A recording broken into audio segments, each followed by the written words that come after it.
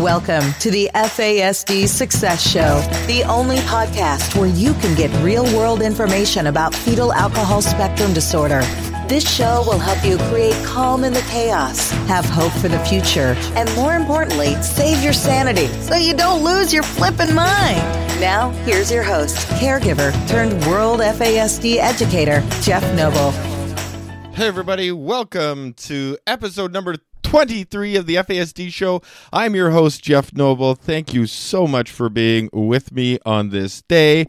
I hope you're doing well. I hope you are maintaining sanity. I hope wherever you are, there's some nice weather, less meltdowns, all the good stuff. This is the FASD Success Show. This is the show where we try to present so much FASD success that you believe it yourself. And then once you believe it yourself, you'll be able to make it happen for yourself, your loved ones on the spectrum, kids, clients, students, everybody. So at the time of this recording, it is a pretty interesting time, especially if you live in North America. I am from Canada, so I am seeing our neighbors to the south go through some very difficult times right now. So if you are listening from the States and you are dealing with the riots that are going on right now, please stay safe.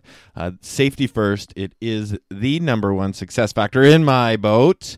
We want to make sure that you are safe. So I hope you're listening to this in a safe space. Maybe you're running, maybe you're walking, maybe you're gardening, because gardening certainly is pretty awesome.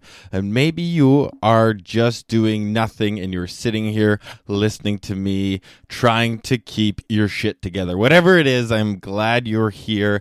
And today is an excellent show for you to be here because today we're talking to Barb Clark. Now, Barb is an amazing lady, and I have been so lucky and fortunate, to travel all over the world and meet people. And I had met Barb when I did a talk in Minnesota, and I'll tell you, the people in Minnesota are uber nice. In fact, I think they should be an extra province. I would definitely make a trade for them somehow for the state to become Canadians because they are so cool. And welcoming, and of course, once you get to talking to people and you see what they've been through, and then you become Facebook friends, and I started to see everything that Barb was involved with FASD, and then I read this article that she wrote called Got Rage, and I said, I have to talk to her about the podcast. And of course, she also is one of the guest expert insiders whenever I do my online course, the Caregiver Kickstart. So today, what we're going to be talking about is a few things. The one thing we're going to be talking about is, of course, Barb's journey into the FASD arena, having adopted a daughter and other kids, but her daughter is the one on the spectrum. Having to go through dealing with all of the stuff she dealt with as a parent who didn't have any information, who was given wrong information, who was using the wrong parenting techniques that actually made things worse. And I really appreciate the fact that she was so forthcoming and just shared all of that stuff so you could learn from her mistakes to shorten the learning curve.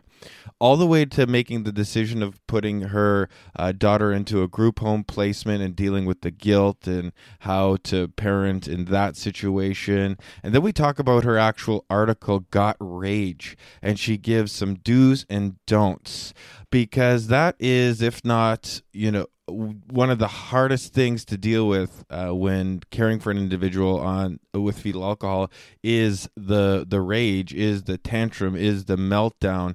And I have sat through quite a few of them, not only being a caregiver, but also having family members who I am pretty sure who are on the spectrum as well. So I get it. I get it when I get that uneasy feeling in your stomach.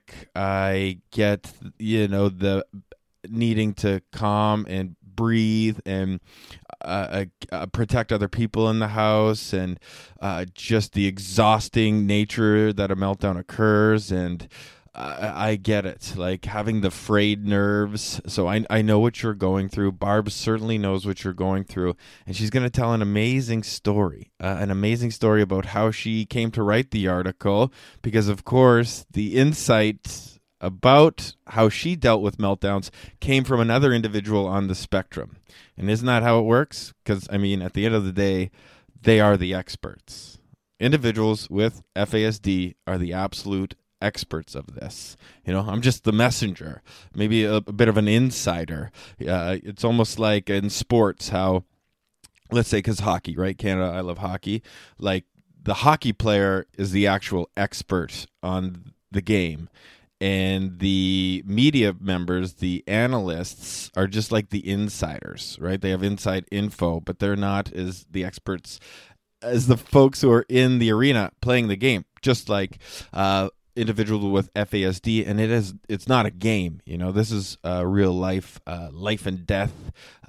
There's a lot that goes on with meltdowns, and so she lays it out, and I really appreciate what she did. So I really think that you're going to enjoy it. And also, if you're enjoying the podcast in general, whether this is your first episode or your 23rd episode, please subscribe to the show. Subscribe, follow, however it is that you listen to on the podcast. If it's a like, subscribe, a follow, whatever it is. And then every brand new episode that we do, as soon as it drops, it goes right to your smartphone, tablet, wherever it is, and you could just consume it and get all of this excellent inside information, especially from this girl, I'm telling you.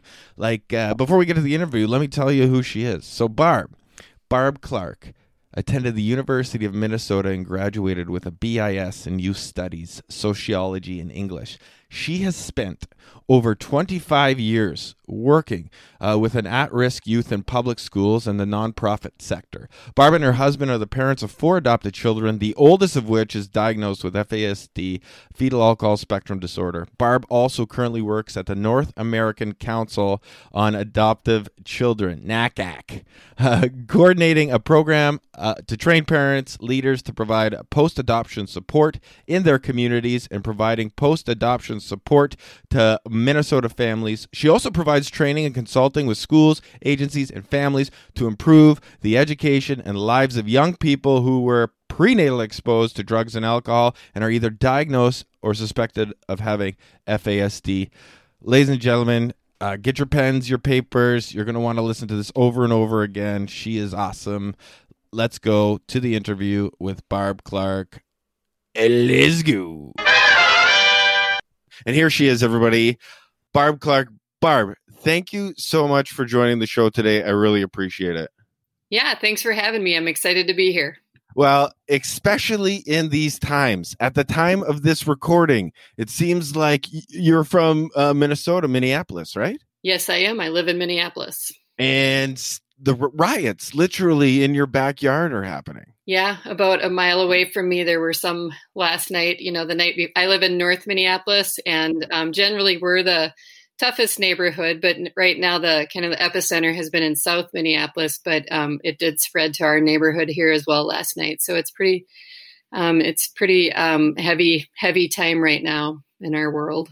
How are you explaining that to the kids? Are they old enough to kind of get it, or? Yeah, my kids are 17, 18, 19, and 20. And so they all are African American. So this definitely is something that is hitting them pretty hard. So we're having a lot of open conversations about it. We've had a lot of tears, anger, there's a whole range of emotions that they've been kind of feeling throughout the whole week. So it's, it'll continue to be hard, but I do believe, our Minneapolis community is a really strong, amazing place to live. And I think that we will get through this. Obviously, I know we'll get through it, but it's going to take some time. A lot of healing needs to happen.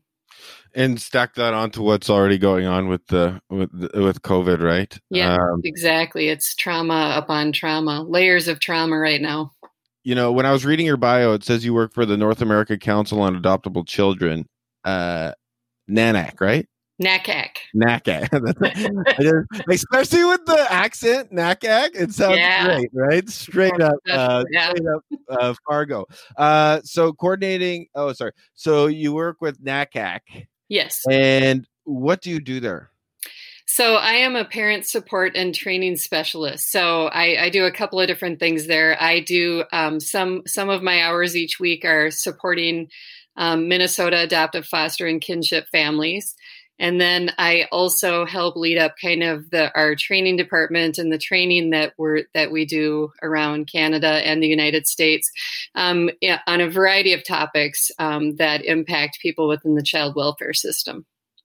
And with that, you also, is it on the side you do FASD training? Like, how's it work? I also do have kind of my own FASD consulting work that I do on the side. So I do a lot of training. Most of that tends to be in Minnesota. The national or North American work that I do is usually with NACAC. But in Minnesota, I do a lot of training for schools and counties and families and organizations. And then also some consulting with some schools, helping them out with some, certain students and that kind of stuff. I had the pleasure of visiting Minnesota, I think, on a tour. There was a conference, then a tour. And I just remember how nice you guys were to me. I was like, these guys need to be another province of Canada, because every time I'm there, like, honestly, it's kind of interchangeable. You guys are the American Canadians, I'll tell you that. Yeah, we are. We're a bordering neighbor to you guys. So we're very similar to Canada. We've got our strong Norwegian accents, don't you know? Yeah, that's good. Well, yours isn't as heavy, yours isn't as heavy, but I love Minnesota because Minnesota loves hockey. Yeah. And Minnesota is proud about their hockey hair.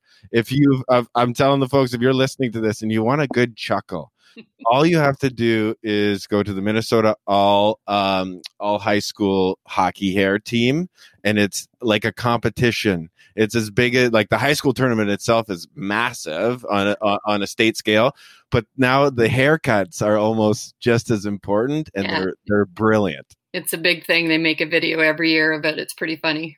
Yeah, it is awesome. Now, let's get into how you got into FASD, the FASD arena, teaching, training, because you, Barb Clark, are also a caregiver to an individual on the spectrum, correct?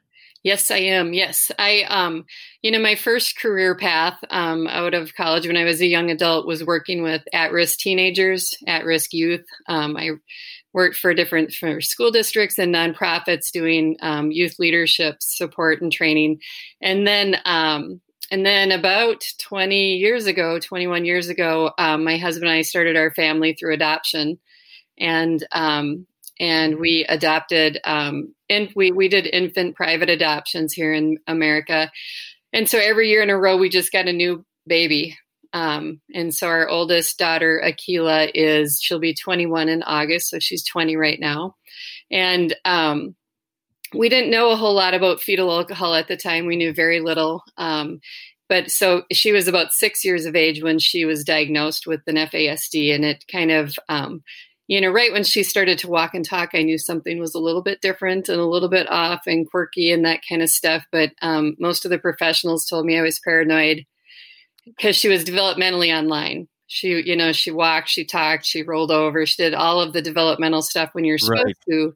She was just very spirited, very spirited. And they told me to get that book for the spirited child. And I threw that away because nothing worked. Right. She was 6 when she was finally diagnosed. So then, trying to learn. And again, this was 20 years or, it would have been 14 years ago or so when she was diagnosed. And I knew a little bit about it, but very little. And what I knew was actually old, out of date information. So I dove into trying to learn as much as I could. And that took me several years to really, and I'm still don't know it all, still working on learning more about it. Absolutely. Yeah. The more I know about FASD, the more I don't know. Exactly. It's a fickle mistress in that way, in a good way too, because we're learning so much about the disability as well. Yep. So there's also new information, but a diagnosis at 6. Yep. And I just want to spend a little time on that. What was the upbringing like? Like, what was the family dynamic like? So you had a diagnosis, and what did you think? The support heavens would open up? Yeah, you kind of think so. And I remember thinking, well, okay, at least now we know kind of what's going on, because everything that they had suggested before that didn't seem to fit properly. And I'm like, now we can get the help that we need, Mm-hmm. and then that help that we needed was very, very hard to find. It still currently is hard to find, but back then, and even prior to that, it was even more difficult to find the right support. And we were running into a lot of professionals who were giving us advice that was not helpful and that was actually causing further damage to our relationship and connection and all of that kind of stuff. So it was, it was hard. She was just one of those just really high needs, high attention seeking kids. She had an average IQ, had some learning disabilities, but she was just, she just needed an awful lot of attention, and she was the oldest of four. So, and at that point, when she was 6, when she was first diagnosed, they were 6, 5, 4, and Mm-hmm. 3. And so the kids were pretty little, and it was, pretty hard to handle some of the chaos with her.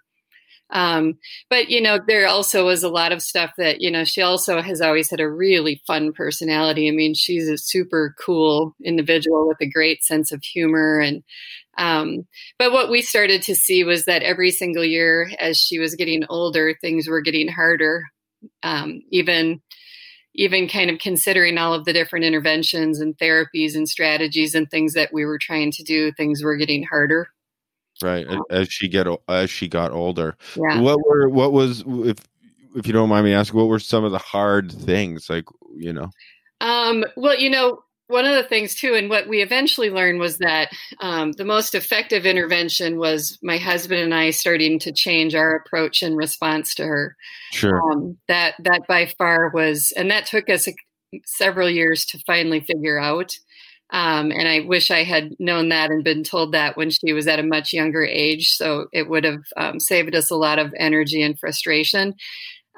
But hindsight's always helpful. For sure. But so the behaviors for her, she just would never learn from a consequence. Like when you've got a toddler or a preschooler or an early elementary age child, when they're, it's a lot of the behaviors she was doing are things that can be fairly typical for that age group. But the consequence would not impact her, and that wasn't typical. And so, so she was very just spirited. She would do like bizarre things. When she's playing with other kids, she would just do bizarre things. And, the other kids in the neighborhood kind of didn't like playing with her. And everything was all, and it still currently is kind of like this. Everything is about her. It's what she wants to do in the moment. And so, she started eventually struggling with peer relationships. When she was quite young, it worked better. But as she got into 3rd, 4th, 5th grade, peers started kind of backing away from her and didn't enjoy hanging out with her. And, we were trying to do different social skill interventions with her. And the school was too, she was on an IEP right away in kindergarten. And the stuff wasn't helping. And so as she was getting older too, she would start to have tantrums or explosive behaviors. And each year that she was getting older, those explosive behaviors became more challenging. So because now it's challenging on many fronts. It's challenging on our own health. Mm-hmm. We're tricking our own fight or flight. Yes. It's pounding like our grief and loss because, this is not what we thought we signed up for, right? When you had her, yep. And you're trying your hardest. And it sounded like not only were you, the school, like everybody was really trying. And then you have the safety of your other family members to consider as well. Yep. Just to think that all these years you were given the wrong information, the wrong therapy. So I'm guessing like behavior modification and, all the stuff that individuals have trouble with. Yes. And so it made things worse relationship wise because of the fighting. Yep. Right. Exactly. Mm-hmm. Yeah. Mm-hmm. And again, like I said, it took my husband and I, much longer than we would have preferred to figure out that we needed to do things differently with her. And then what starts to happen then is, just the relationship and the attachment and that kind of stuff can start to get a little bit messy. And so it's one of the reasons why I'm so passionate nowadays about spreading information about fetal alcohol and helping families and caregivers know, to stop doing things like the way that most of us were parented is not going to work for the children that we're caring for, and it's just going to cause so much frustration. So I'm really passionate about trying to help people understand that, because we did some things, we did some parenting techniques that were not good and that were actually causing her more trauma. Right. But you're thinking you're doing good. Yes. Yeah, like you're trying, like that's your intentions are so pure, and little do you know that it's causing harm. Yeah, and we were these amazing, strict parents who, because of our awesome skills and strictness and consistency and all of that kind of stuff, we're going to teach this out of her. Right.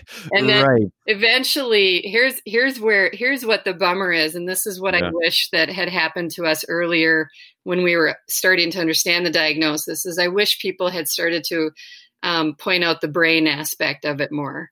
Because we weren't really thinking about it from a deeper perspective of why does she keep doing these things? We knew she had fetal alcohol, but we weren't looking at it as a brain injury or something that was really impacting her brain at the level that it was. And when we started to have different people who were teaching us, or, we went to some trainings eventually, when they were explaining to us the brain and how it functions and why our kids are so inconsistent, for example, because of the corpus callosum damage. And, like when they started to give us that and they were making it more concrete for us, that was helpful. Just like for our kids with fetal alcohol, we need to make things concrete. I feel like we need to kind of get concrete with the parents to help them understand how the brain does function for our kids and adults with fetal alcohol. You mentioned a couple of times you wish you had known earlier. Mm-hmm. Was that followed with guilt? What was the feeling behind that? There's a lot of guilt that comes from things that, some of the choices or things like that you did. I don't know if I've ever told you the story of how one of the things that my daughter consistently has had issues with since age 2 was stealing. And my first memory was her stealing in the church nursery when she was 2 years of age. And that's a typical developmental stage for a toddler to do because they don't fully understand ownership yet, which is quite abstract. So we would give a consequence and expect her to learn from it. And that never worked. And so, neurotypical children without a huge trauma history are going to learn if we're giving them the consequences and teaching them that, but it didn't work for our daughter. And so, so when she was 6 years old, that's actually what led to her diagnosis is we were getting really fed up with the stealing. And now she was in first grade and she was stealing at school all the time. And her stealing would go in phases where she would steal for 3 weeks straight every day and then not for 2 weeks and then steal for 5 weeks. It was all over. And the professionals and the therapists were telling us to chart it and figure out what the triggers were and all that kind of stuff. And we even looked at moon phases. And moon phases. That a girl? Yeah. Hey, we were desperate.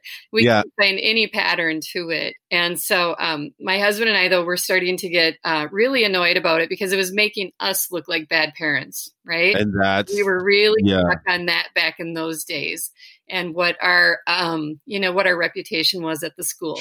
Sure. And so, my husband and I decided we were going to get hardcore. And after 3 days of stealing in a row at school, we sat down with her and we talked about stealing, which we did every time. And she always said, "Okay, Mom, okay, Dad, I'm sorry. I understand it. I won't do it again." And I used to think that she was being manipulative when she would say that. There's the word. Yeah. And then eventually I realized, no, she honestly thinks she is not going to steal again. She really, truly believes and thinks she can stop. And so we sat down with her and we talked with her about it. And we told her that if she steals again, we're going to throw away her blankie. So she had her little baby blankie that she was addicted to, just like Linus from Charlie Brown show. And so she said, okay, she understood the consequences. We went to bed that night. I always joke, and my husband and I were, high-fiving each other, thinking we're such awesome, strict parents. None of our friends would do this. All of our friends are wussy and don't follow through on the hard consequences that they threaten and blah, blah, blah. And we would. So anyways, of course, the next day she steals again. So we had this super traumatic throwing away of the blankie ceremony with all 4 of the kids, out by the trash can. Right. And we're pointing our fingers, and we've got our serious voice, and we're lecturing her and giving her heck. And all 4 of the kids are sobbing. Right? The other ones are holding their blankies for dear life, scared. So then we went to bed that night, and I say we went to bed. We didn't go to sleep because there was no sleep to be had because the blankie was gone, and so her sleep, which was already not good, sleep patterns became even worse because she didn't have her calming sensory item. We didn't know anything about sensory processing disorders back in those days either. And so, nor were we trauma informed, which I think any family that are parenting a child with fetal alcohol need to be trauma informed, because fetal alcohol is one of the very first forms of trauma that people experience is in utero trauma. So, anyway, so we had this ceremony. We threw away the blanket. We couldn't sleep. But my husband and I, when we tried to go to sleep, we're giving each other a high 10 because we think we're super awesome because we actually followed through on the consequence and all that junk. And of course, the next day she stole again.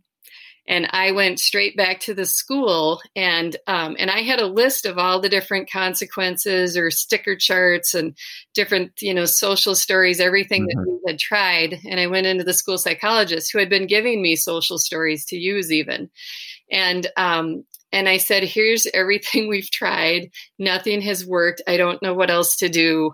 I'm at a loss. And she goes, wow, I don't know what to tell you, Barb. We don't normally see this unless it's a kid in a homeless shelter.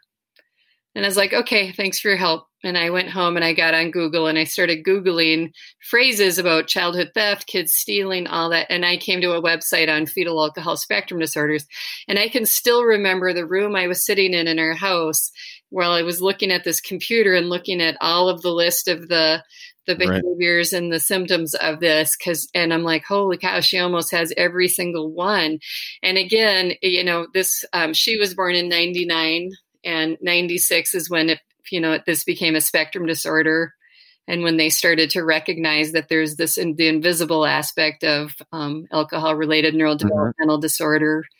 And so I knew right away that she had it when I was reading this website and starting to understand it, because we had confirmation of alcohol exposure in the paperwork even.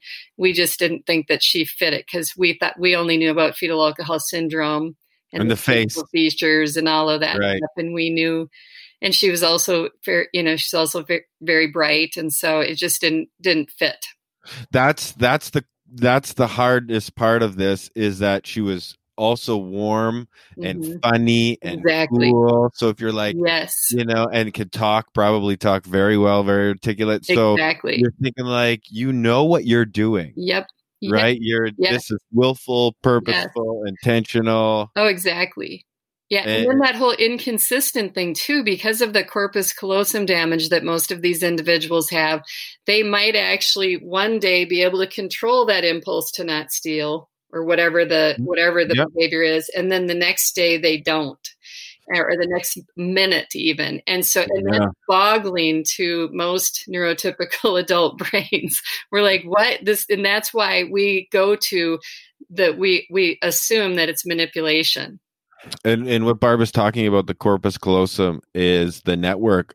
So the right and left hemisphere of the brain can communicate, and often with individuals that could be impaired, even slightly. Like, I talked to Dr. Catherine LaBelle, who does the MRIs on that, and often, she says an MRI is mainly useless unless it's grouped together to study big groups with minute details, because you can't see it. So, you can't even see it. My gosh, I can only imagine. Also, you have to give attention to the other kids, and you still are being a wife, and you're still being a professional, and. Yep. Exactly. Yeah. So what was the decision for Akila for a placement? Well, so eventually, we did start to figure out how to parent her differently, and that definitely helped calm things down a little bit. But even still, with us parenting differently and a lot of different interventions, including medication and things like that, her behavior still continued to escalate every year. And by the time she was about 12 or 13 years of age, it was just getting really dangerous. It wasn't safe. Her raging was pretty much on a daily basis, multiple times a day. And the other three kids, again, who are all just 1 year apart below her, were starting to get quite traumatized by the whole thing. And so eventually we worked with our county system here in Minneapolis. And we were, again, they were providing some higher level of interventions even. And then at one point, it was finally clear to all of us that it just wasn't safe for her to remain in the home, which was an excruciating decision to come to. And I have to say, we're really fortunate because the majority of families that I've worked with, whether here in Minnesota or around the country or in Canada, even who I hear from, are, struggling to try to get the right kind of intervention and supports for their kids that have the level of aggression that my daughter has. But so she was the county. They have what's called an out-of-home placement screening committee. And they actually looked at all of the paperwork and all of the interventions we had tried, and they agreed that she wasn't safe. And so they first made the choice of a residential treatment center setting. So she went to that for 10 and a half months. And their hope with that was to have, with the high level of supervision there, they wanted them to kind of watch, to give a recommendation for what would be best for her next after her time there. Could she go back home, or what type of community placement would be a good setup for her? And so at the end of her 10 and a half months there, it was decided by our family and our team and the team at the RTC that a group home placement would be in her best interest. And so she was placed then at about 13 in a group home. Right now she's 20, so she has been in the same place for 7 years. When she was becoming an adult, some of the other girls that were there also were, so they transitioned the license from a child home to an adult home. And, the whole process was really painful, a lot of guilt, a lot of icky emotions that come with it. But once we kind of got through that, we actually were able to see that it actually has been better for her. There's a higher level of supervision in a group home. It's still, for her, the place where she has thrived the most is a residential treatment center, because it had even higher level of structure and supervision and support for when she does start to escalate. Whereas in the group home, there's 4 young women who live there with, between 1 to 3 staff, depending on their staffing patterns and that kind of stuff. And so when she does start to escalate there, which she does, on a fairly frequent basis, the police were just there last night at her group home because of her raging. So, but it still is structured differently than our home at the group. And more attention. So she does better there. Now, I just want to unpack a little bit of that, because you said once we got over that icky part, how did you do that? Because for the people listening that might be you've been through all these stages. How did you get through them? Like, what did you tell yourself to get over? Like you said, you felt guilty. Yeah. How did you? I'll have to say the most helpful thing for me throughout this entire process has been connecting with other caregivers who have lived similar lives or are, living similar lives. And so talking with, getting together with friends, other friends who had, kids with fetal alcohol, and talking with them, and my husband and I, talking through it a ton too, but talking with other families who knew our situation well enough and were able to say, you did the right thing. You kind of had no choice. Like, your family was on the point of breaking down. And that's what I see in so many of the families that I'm working with that probably have kids who do need out of home placement. I see marriages being stressed at a really high level. And relationships with the other children becoming impacted and all of that kind of stuff. The children resenting the other kid. Exactly. Thing was talking to other parents and helping them help me work through some of those feelings of guilt and all of that kind of stuff. And then getting really serious about self-care. By the time that Akila did go out of home, my body was breaking down. I have significant back issues now from all of the rages and restraints. I had ridiculous amounts of migraines all the time back then, and eventually was like, okay, I have to do better at taking care of myself and finding things like, I started doing a lot of bike riding or just different things like that, where I would have space where I could clear my head on my own. I found once I transferred from being a foster parent, it took me like 6 months. I was always like on edge. Yes. Especially when he called. Yeah. It took a while to get, even though he wasn't around, nothing was happening, even though I was safe and he was safe. It took me, and that was only a couple of years. So I could only imagine compounding that and just everything else weighing on you. And it weighs on a lot of parents, and still parents who are listening to this right now. Now, in this case, a group home setting was appropriate.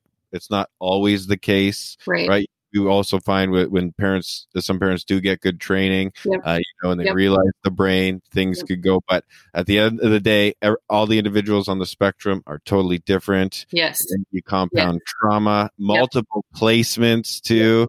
Yep. And, these foster and adoptive parents are up against it before, and they want the kid so bad. And they didn't have the ability to have their own kids. Right. So, just the paperwork and the visits to different countries, all the stories I've heard of, and then to have that happen, Yeah. No, I say that to families all the time. I think it's a small percentage of us who actually have kids that should be in and out of home placement. And so I think, again, trying to work with the families, there's been many families whom I've worked with who, once they started to have a better understanding of their child's brain and started to parent differently, things simmered down, and the raging was not as frequent and all of that kind of stuff. Now, some of our kids, because of just the way their brains were impaired and other genetic dispositions and trauma, and there's so many factors that go into it. Some of them, their brains are just more on fire than the others, and that happens. That cortical arousal they call constantly. Their brain does not stop firing, and the wiring, is different, so that causes different reactions to different environments, and it's just not conducive for a family with multiple kids. Because even the noise level, sensory processing disorder. You had a kid like 4, 5, 6. And she's like, or 3, 4, 5, and she's 6, and I have one kid, and she's like, but she's having a good time. But and you put that on an individual who has a hard time with sensory, emotional regulation issues, cooker pop, boom, right? Oh yeah, and I wish I had known too. Like the most. In my opinion, the most effective intervention for individuals on the fetal alcohol spectrum is occupational therapy with the sensory focus. It has been the thing that I have seen that has made a really big difference for our kids, more so than any of the cognitive or talk therapies that are out there. Our brains are constantly just trying to regulate themselves in the given environments they have. That's what the brain's job is. And if the brain isn't able to meet those sensory needs, input that sensory, it's game over. And it's so hard for them. Now, Mike, here's a question. Do you still feel like, even maybe when it started, that you were still able to parent Akila, like from afar, that you didn't give up on her? Like, yes. So she lives 20 minutes from our home, And I, it's funny. I often will tell families I still expend more energy parenting her than I do my other 3 kids who still live at home. Right. And so, absolutely, I still am mom and my husband is still dad. And although we don't have that day-to-day aggression and all of those challenges, it's still a lot of work and still really stressful. Yeah. Again, last night at 11 o'clock, I'm getting the text from the group home that the police had just been there, and then throwing that on top of the riots. And I mean, she's in a suburban community, that is not far from Minneapolis at all, but the riots are actually spreading out into the suburbs here too. So I'm, just the stress of, oh my gosh, I'm feeling guilty that that the police are having to spend their time dealing with her when this kind of chaos is going on. So there's a lot. And then there's emails going on today, and we're having to have another meeting with the group home to figure out what we can do to try to keep her from not doing that, because the local police in her community are getting upset because she has the most phone calls of anybody in that entire community. The police. Where do you still find the gratitude and like the seeing her? Like, do you still see past that stuff? Is this old hat now? One of the things that I say about when she went into out-of-home placement, it was almost like the cloud cover kind of went away, and we were actually able to see our daughter again because we weren't living in this constant fog of trauma. Yeah, and we were able to have a better relationship with her. I mean, who would think this? But for us in our situation, our relationship and our attachment with her actually improved greatly after she moved out of the home. And so, she's home, once or twice a week. And then I'm often taking her to different appointments or things. Another time we talk on the phone every single day, at least once. So she's still right there. It's like she went to college, but the college is only 20 minutes away. She talks to me more than my kids who actually live in the house talk. Yeah, your kids are in the house texting you, exactly. Right? And she's on the phone with you for sure. With all, it's like she's gone to college, but she's done hijinks with the dean against the dean, right? Like, right. Now. But the rages are serious. The lots of families, especially our free closed group for caregivers and frontline workers, facebook.com/group/FASD forever. That is, rages are a big topic. Yes. In the podcast a few weeks ago, we had Dr. Mella. Yes. Talk about the biology of rage, but I still want your take because you wrote one of my favorite articles about it, and it's practical. Yeah. And you titled this. The title of this is called "Got Rage," and you will find this included in the show notes at FASDsuccess.com/podcast, and it'll be right in there with the show notes. Before we get into it, because you actually say. We're going to list the do's and don'ts, and we're going to talk about this. But how did the article come about? Well, so for several years, I was actually doing respite for teenage boys who have fetal alcohol, and actually, I still am a little bit, although nobody should call me for that. That's right. Not an advertisement for respite. Yeah. I actually have a guy here today, but.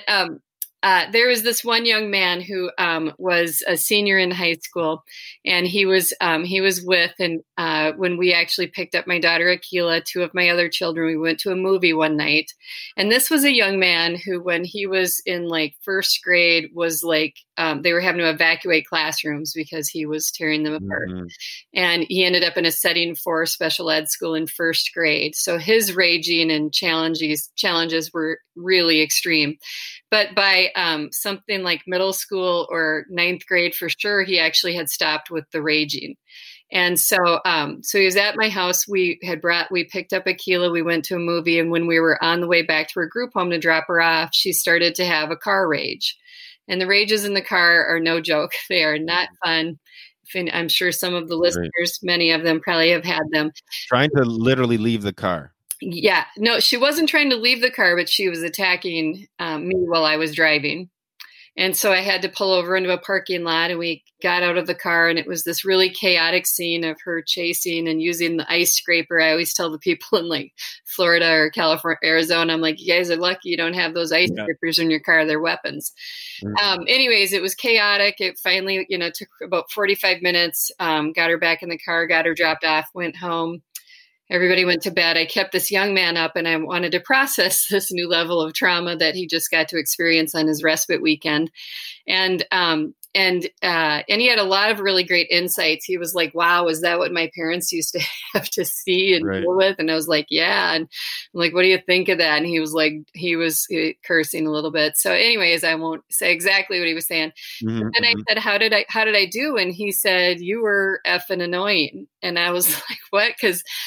So one of the things that my husband have always prided ourselves in is that we stay really calm while she's escalated. Like, we don't yell back. We stay super calm. And that's what we recommend that caregivers do, is stay calm when they're escalating, because they're always going to one up you. If you're in the red zone, they're going to be higher in the red zone than you are. Yeah. So we were really good at that. So I thought we were good because I could stay calm and I wouldn't yell. And I should preface this to say also, I went to as many FASD trainings and conferences and workshops that I could in the kind of local area here in Minnesota.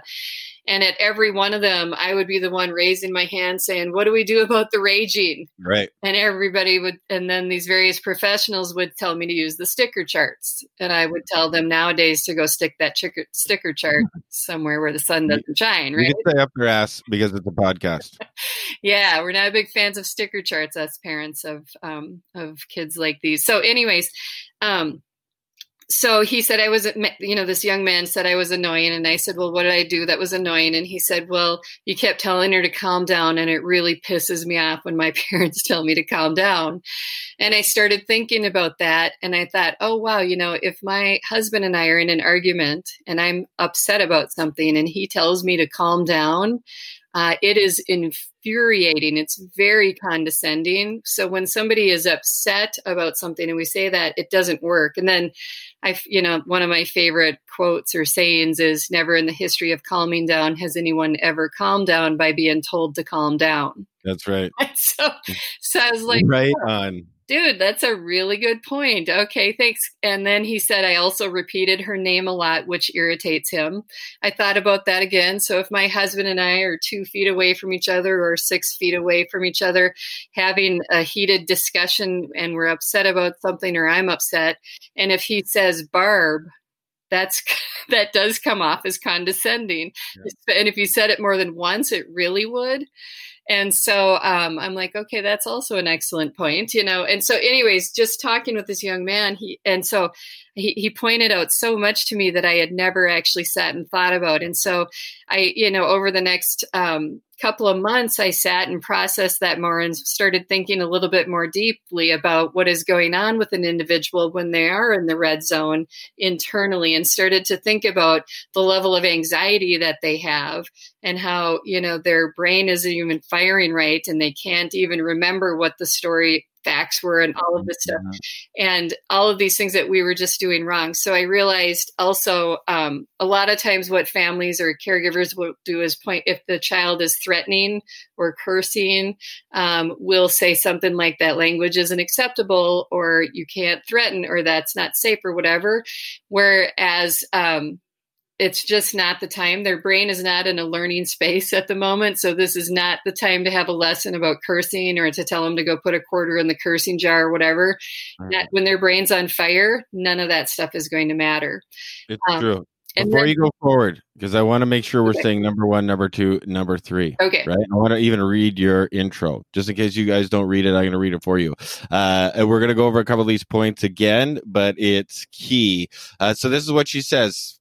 And I'm reading the author's article as we speak. I'll try not to butcher it. Many families are struggling with their children who struggle with aggressive behaviors. Very true. One of the toughest things to deal with when parenting children who have in utero or out of utero trauma, in particular children who have FASD. Thankfully, not all children with FASD have aggressive behaviors, but some do. There are not a lot of great strategies on how to stop the rage, other than the obvious ones that most have tried. the distraction, redirection, calming. But there are several things that most of us parents do instinctively, and most of them are the exact opposite of what is helpful during an escalation. You need to fight all or most of your instincts when a child is starting to go into the red zone. How do you do that? You've got to find some kind of inner calm in you, a way that you can keep yourself calm. One of the things that I will start saying over and over inside my head, I don't say it out loud. I'm inside my head. I will remind myself, brain injury, brain damage, whatever it is that works for you. One of my families will say she has no arms inside, like trying to see a physical disability or something like that. It's like the mantra, right? Yeah, totally. Totally. Yeah, and that was even brought to light too for another trainer. Her name is Eileen Devine, and she talks about the mantra, and she says hers is "Stay soft, Eileen." Yeah, I think that she giving her that instruction. Mine was brain, not behavior, brain, not behavior, brain, not behavior. It's brain. Yep. So find that mantra to go there and to repeat it. Exactly. That's interesting. She has no arms, trying to see physical disability because, hard is hard, and having any child or caring for anybody with a an intellectual disability is tough. But if it was somebody like, let's say, had Down syndrome, you could see it. Yes. So empathy goes up, patience goes way up. If someone was escalating like that, if you could physically see it. But again, to look normal, to talk normal, and to appear so articulate. Right. Exactly. It seems to come out of left field. So you're saying, which I believe is true, is almost like ready yourself. Make sure that you have the mantra. Yep. Okay, so a child is starting to go into the red zone or is in the red zone. And this could be a difficult thing to do, as it's not only fighting our instincts, but it's also challenging our behavioral patterns we have been doing for a while, likely years. Mm-hmm. So our default mechanism for dealing with these is almost ingrained in our DNA. Right. And so now we're trying to reverse that. Yep. Exactly. And that takes a while. It really does take a while to do, because it's not instinctive for most people. There's a few people who it's instinctive for, but most of it's not. I used to say, like, what's the big deal? What's wrong with you? Like, that was my, right. I obviously no training. I couldn't fathom why I used to say, why are you acting like a baby? Right. We all said a whole bunch of things. You're not acting like an 8-year-old or whatever, Yeah, my guy was 14 for Pete's sake, and I say, like, you're acting like a kid, and he was. Like, I come to find out, like, developmentally, right? Exactly. Yeah. So instead of getting off topic, because I love to do that, below are a few pieces of advice when a child starts to escalate. But often before they get physical, they get verbally aggressive, and sometimes our reactions escalate them to a higher level. Here are the 6 do's and don'ts. So I know we already covered a follow them, but again, to reiterate, do not tell the child to calm down. Do not tell the child to relax. It is condescending. It is a bit facetious. Yeah. It's not validating that they are in this state of angst. Unless you have some really rare kid out there that works for. Sure. You might be the parent that has a kid. I always get that. For. Do you ever do trainings and you get that all the time? Like, you'll say math is, numbers are, oh, my kid's the best at math. Okay, man. Oh, yeah. Yeah. It's not everybody, man. Exactly. Right? So let's not do that. You wouldn't want it done to you. It doesn't work. And do not repeat the name over and over. Was it you who said we think our words are like self-soothing? Like, someone mentioned about that we perceive our words to soothe, but they don't. They actually agitate. Yes. And even if we're using a calm voice, what I always talk about too is that kids with fetal alcohol and adults have, most of them have auditory processing issues, and they struggle with processing information when their brain is online. When their brain is in the red zone and on fire like that, their auditory processing is almost non-existent. And so what we adults often do is we think we're going to talk our way out of this, right? We're going to talk our way out of this. And so we start yap, talk. And because what's happening is our own secondary trauma and our own anxiety is kicking in. And so then these kids can't even use the calming strategies that most of them have all learned in tons of therapy. That's right. They can't even pull out, oh, maybe I should go, squeeze a stress ball or whatever this strategy is. Their brain is too on fire, and we're firing so many words at them that they can't calm down to think of one of those strategies. Very true. Here's number 3, and one of my favorite pieces of advice that I give everybody: stop talking. Yes. My teacher said, shut up. Like that's Yep. She said, bluntly, we talk too much.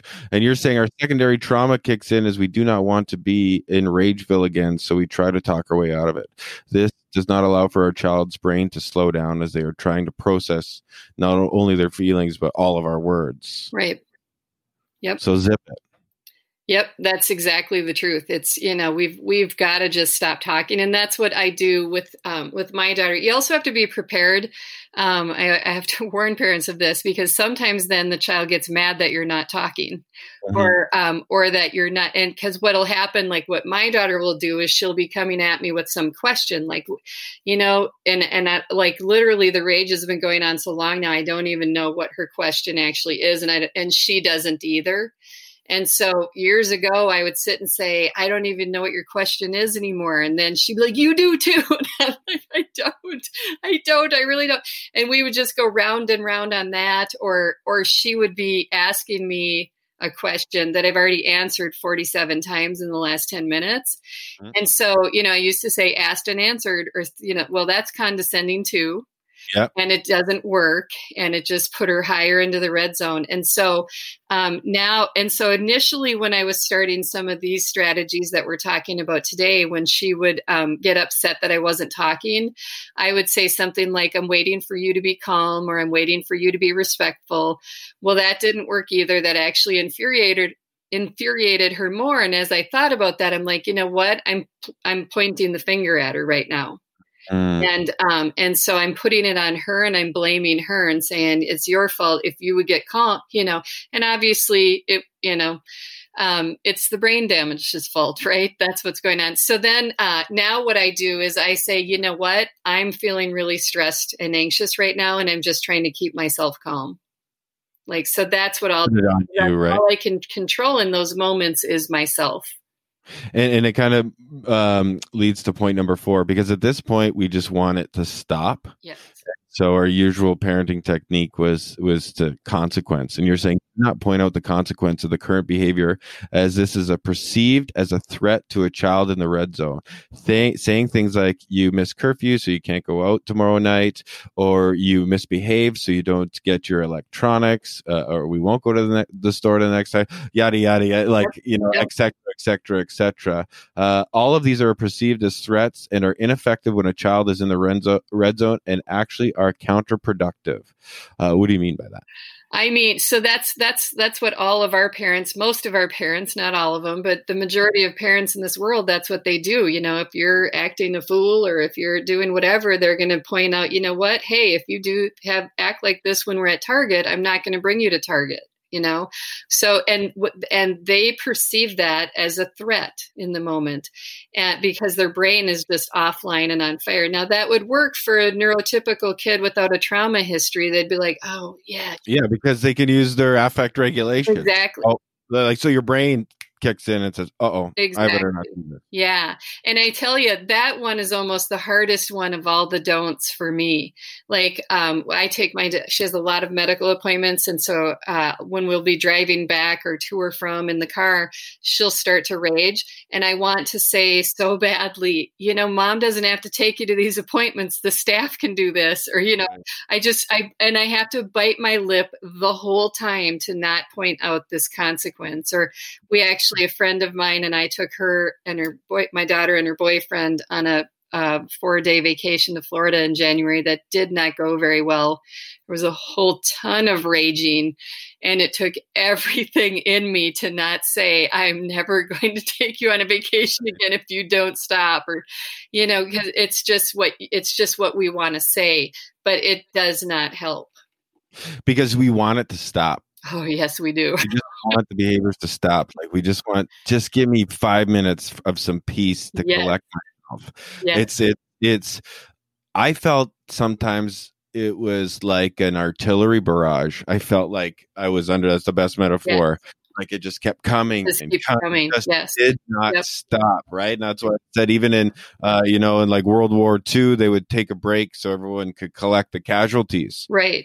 There's not even any of that. It just keeps going and going and going. So you're just focused on, and then your thoughts get real negative. And then it could spiral and spin, and that's not good either. Another good one is number 5 is do not laugh.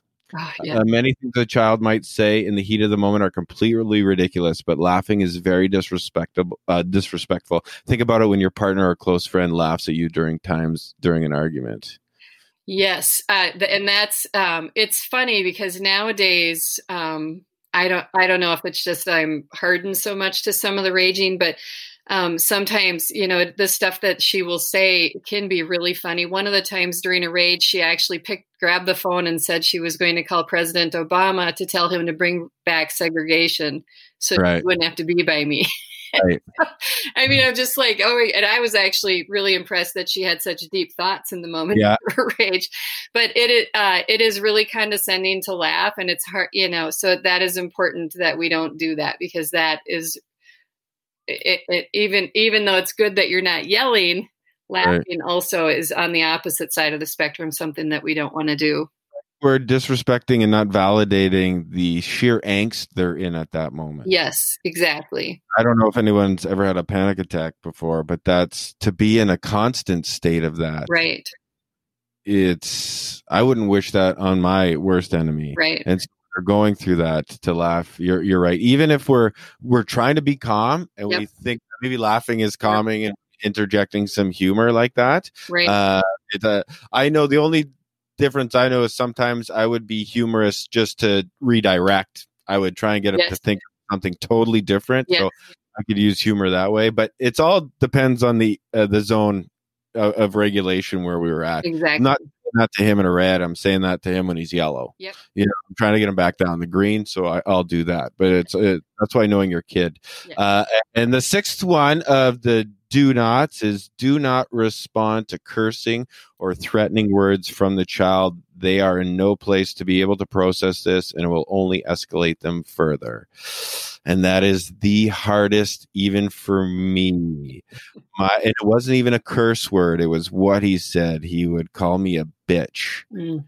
And that, for me, at the time, I'm over it. I'm long over anything of that nature now. Yes.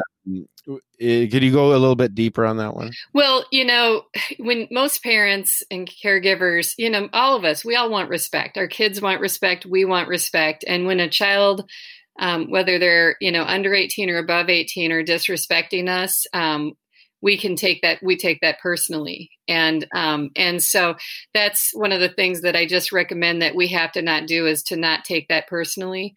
My daughter has called me so many odd names and horrific names and has made tons of threats, yet she also loves me deeply. And I'll tell you, like the next day or 10 minutes after the rage, she's being loving. And, that's her way of saying sorry. Yeah, in a way, she's not really great at saying sorry. Some of our kids have better insight and are better able to sit and process some of these. But yeah, so you just have to learn, you kind of have to get thick skin. You've got to just kind of thicken up and toughen up and just not let some of that stuff get at you.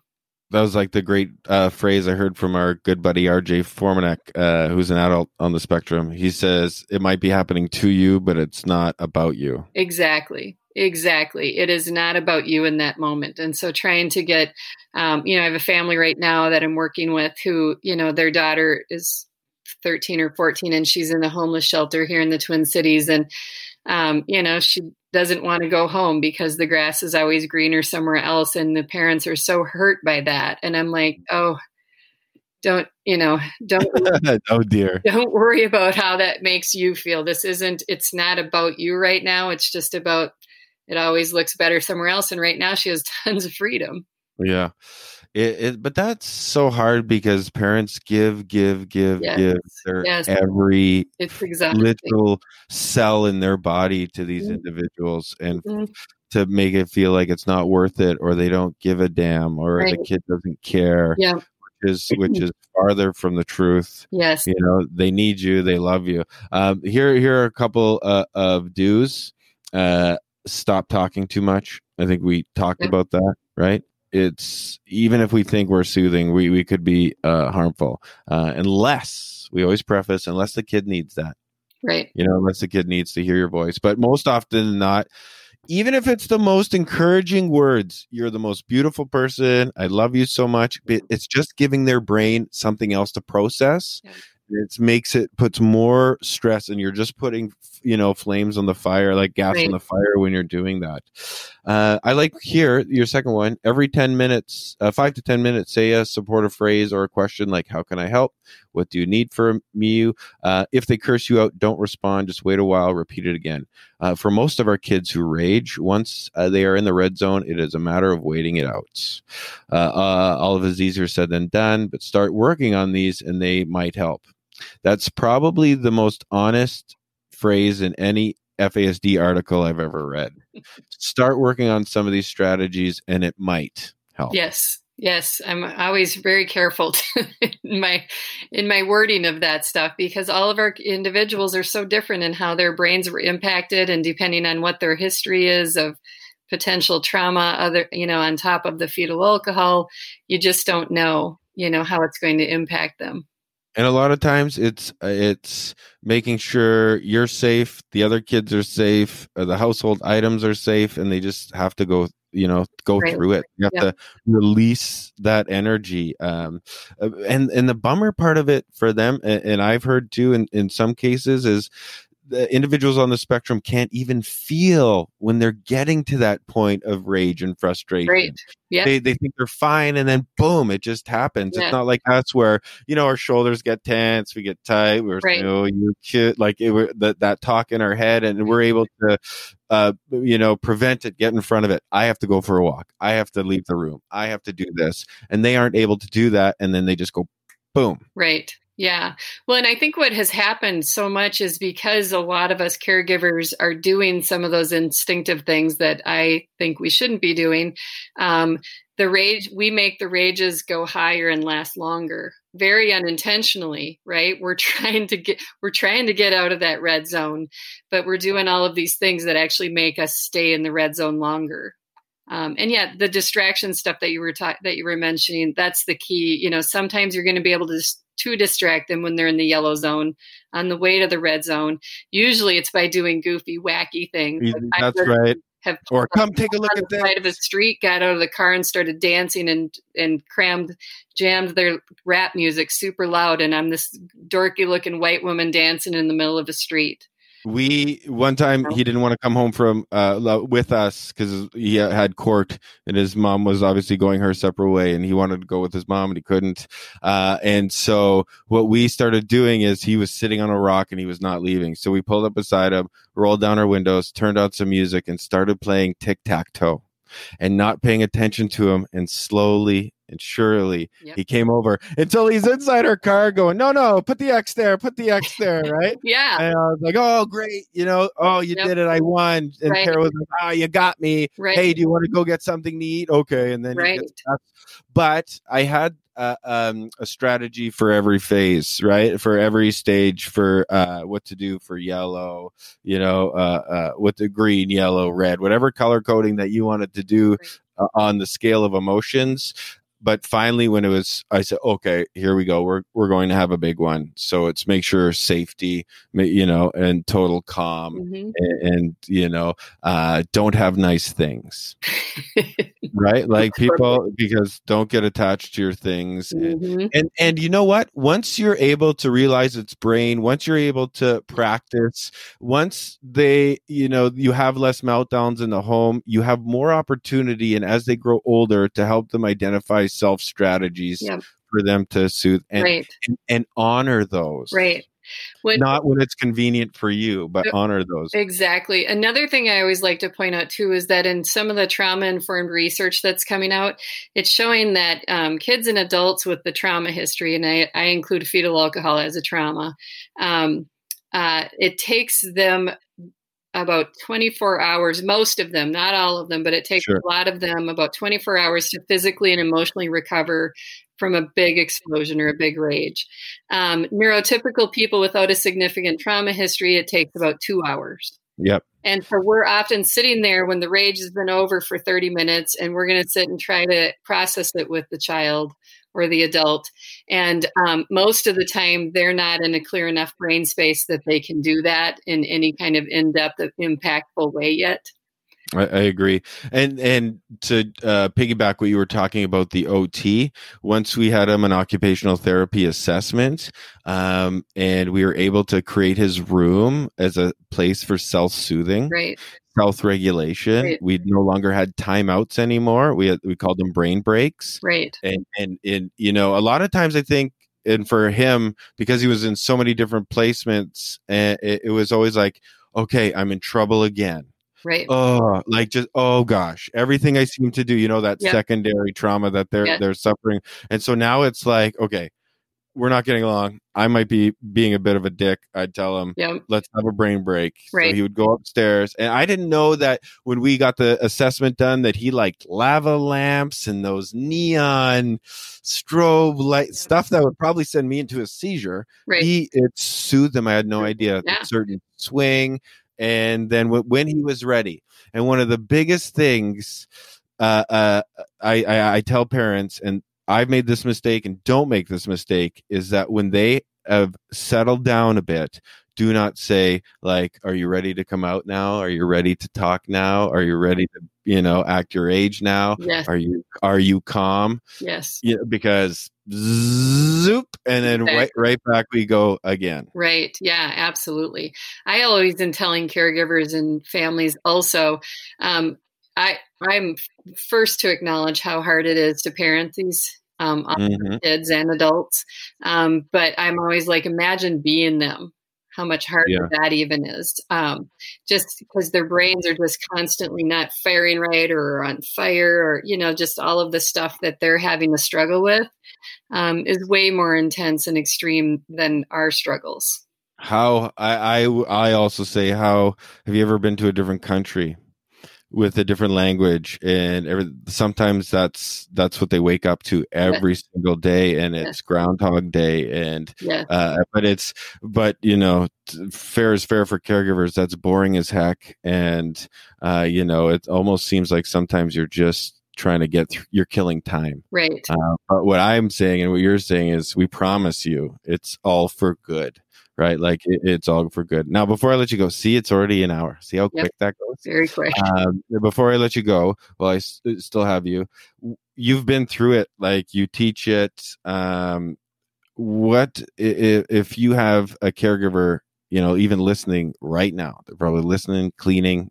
They just probably got over rages. They're just, what's your advice to them, that you wish maybe you had known, as you were telling before, right? Yeah. You know, my biggest advice is to really figure out the developmental age of our kids. You know, when I do, and get as much training and support, get connected with other caregivers. You know, we've got your awesome FASD caregiver success page, which is awesome. Did I say that right?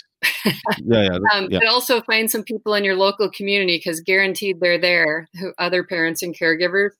But you know, but just remembering the developmental age. I do this thing called the developmental quadrant with families, where you just split a piece of paper in four and you put the age on the top left, their actual age, chronological age on the top right, you put their emotional age, the bottom left, you put their social age, and the bottom right, you put their cognitive age.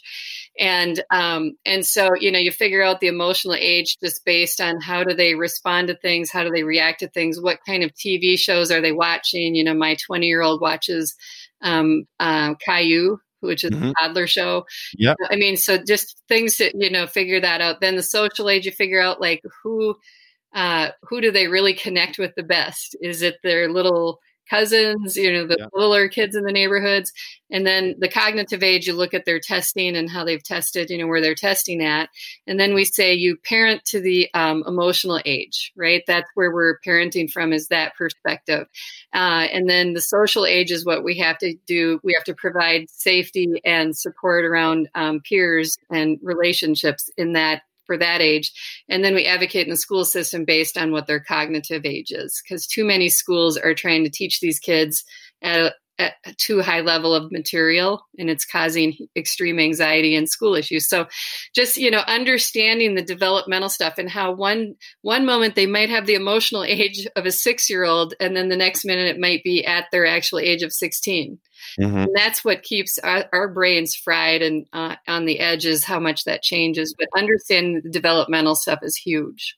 You, I'm sure, have dealt with, you said your reputation, you were concerned about that. I'm sure you've dealt with some judgment. Yes.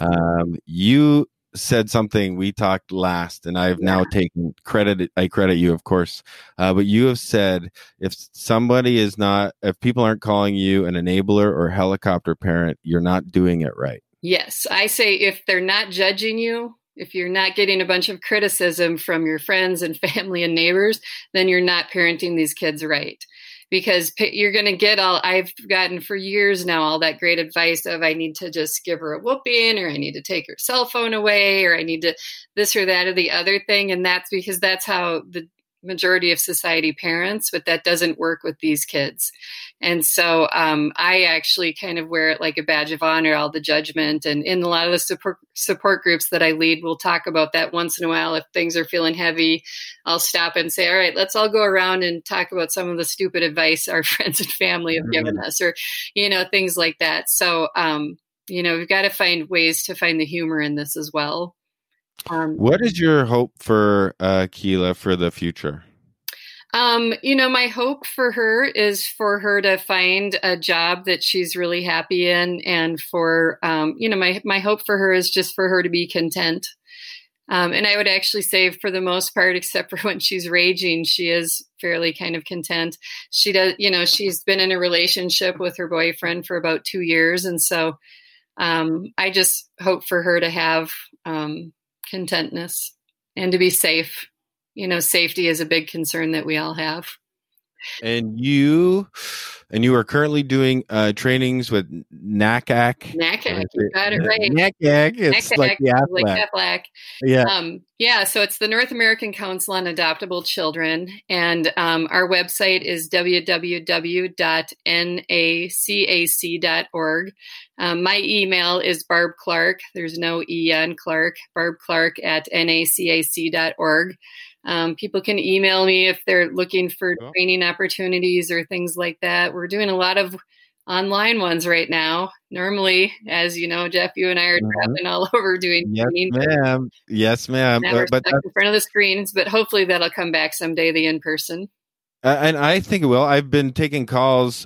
People are having to plan for it because of their funding and their budgeting. And so I personally think next year is more along the lines of where it's going to go. But, your city's on fire and you're dealing with that still. And but I will say this, man, your openness, your willingness to share your story is not only inspiring, but people can tell by just listening to you.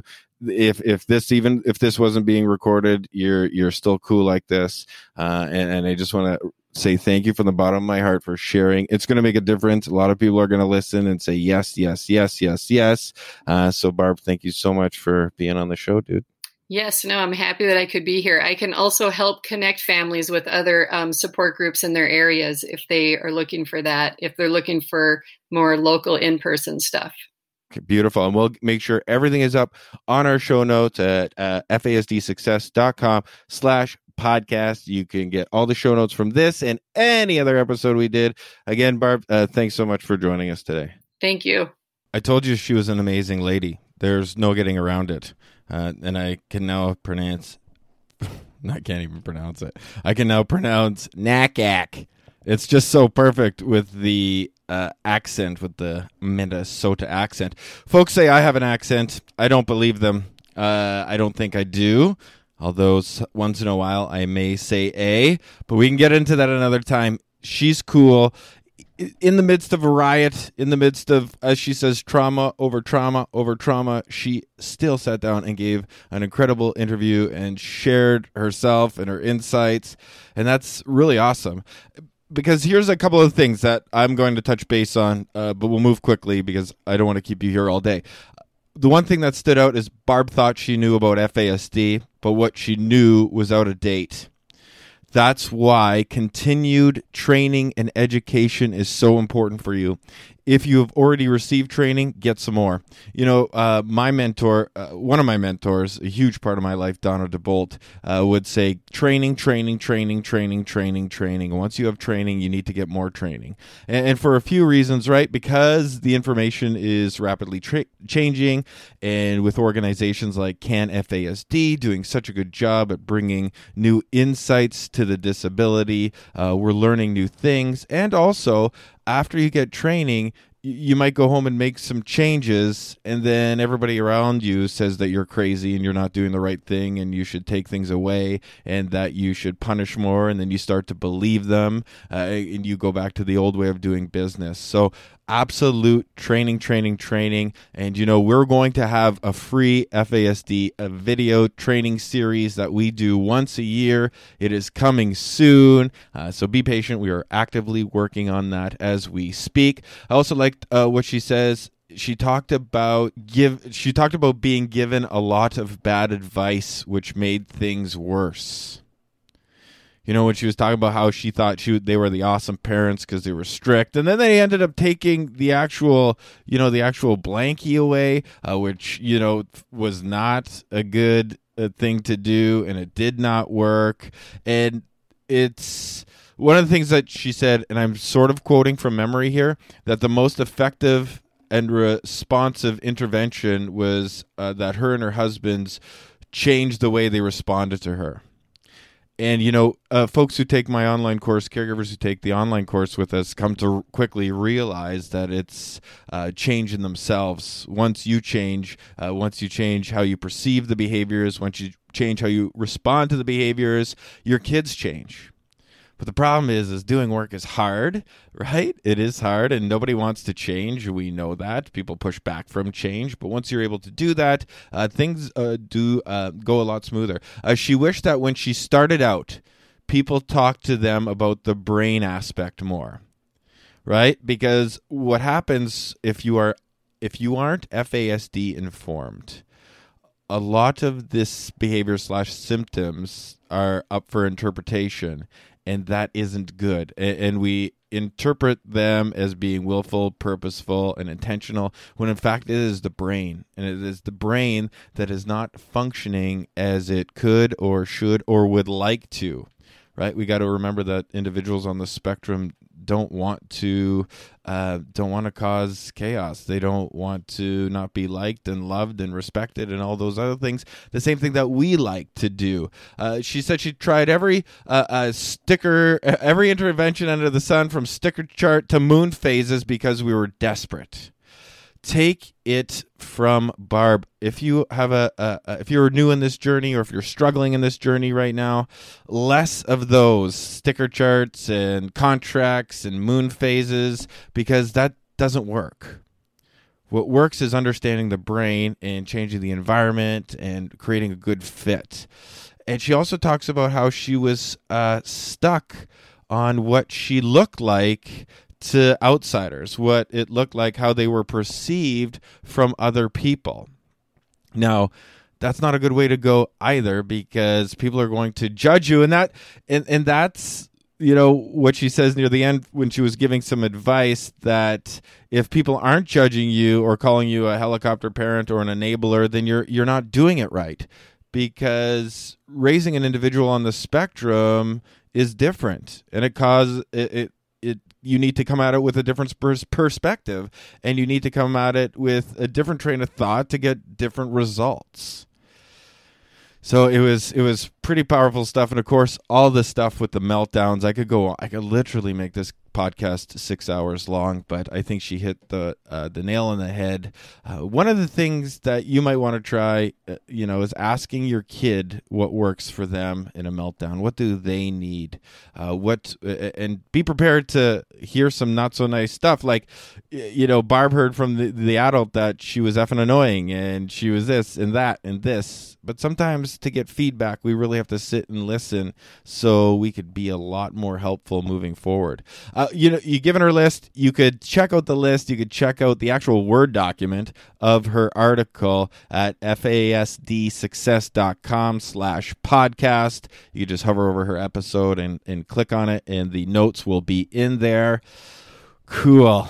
This is what it's about, making sure that we're getting information from parents and professionals who have been there and know what's happening, so we could cut your learning curve, and so we can make sure the placement is stable and that your relationship is loving, and that we can see positive outcomes, not only for yourself, but your loved one on the spectrum, because everybody deserves that. Everybody deserves that, even you. So, having said all that, I wish you nothing but an amazing week, less meltdowns, less chaos, and take to heart to some of the stuff that Barb says. She said the biggest thing was connecting with other caregivers. That helped her get through this. So if you're listening to this and you're not connected to an online group, you could join ours. It's free, facebook.com/groups/FASD forever. And you can come and I think we're over 5,600 caregivers so far, so you have a lot of wisdom in there. And if you're in the group, thank you so much. I really appreciate it. I just appreciate you, man. You're going through doing one of the hardest things on the planet, and that's raising an individual on the spectrum, or you are an individual on the spectrum and you're just trying to make it. So do not quit. Do not stop. Things can and will get better. So until then, we'll be back here same time, same bat channel, to bring you some more excellent fetal alcohol spectrum disorder information. Again, I'm your host, Jeff Noble. Thanks. If you listen to this all the way through, you have earned some extra points in my book. So have a great day. Take care. Love you. Bye.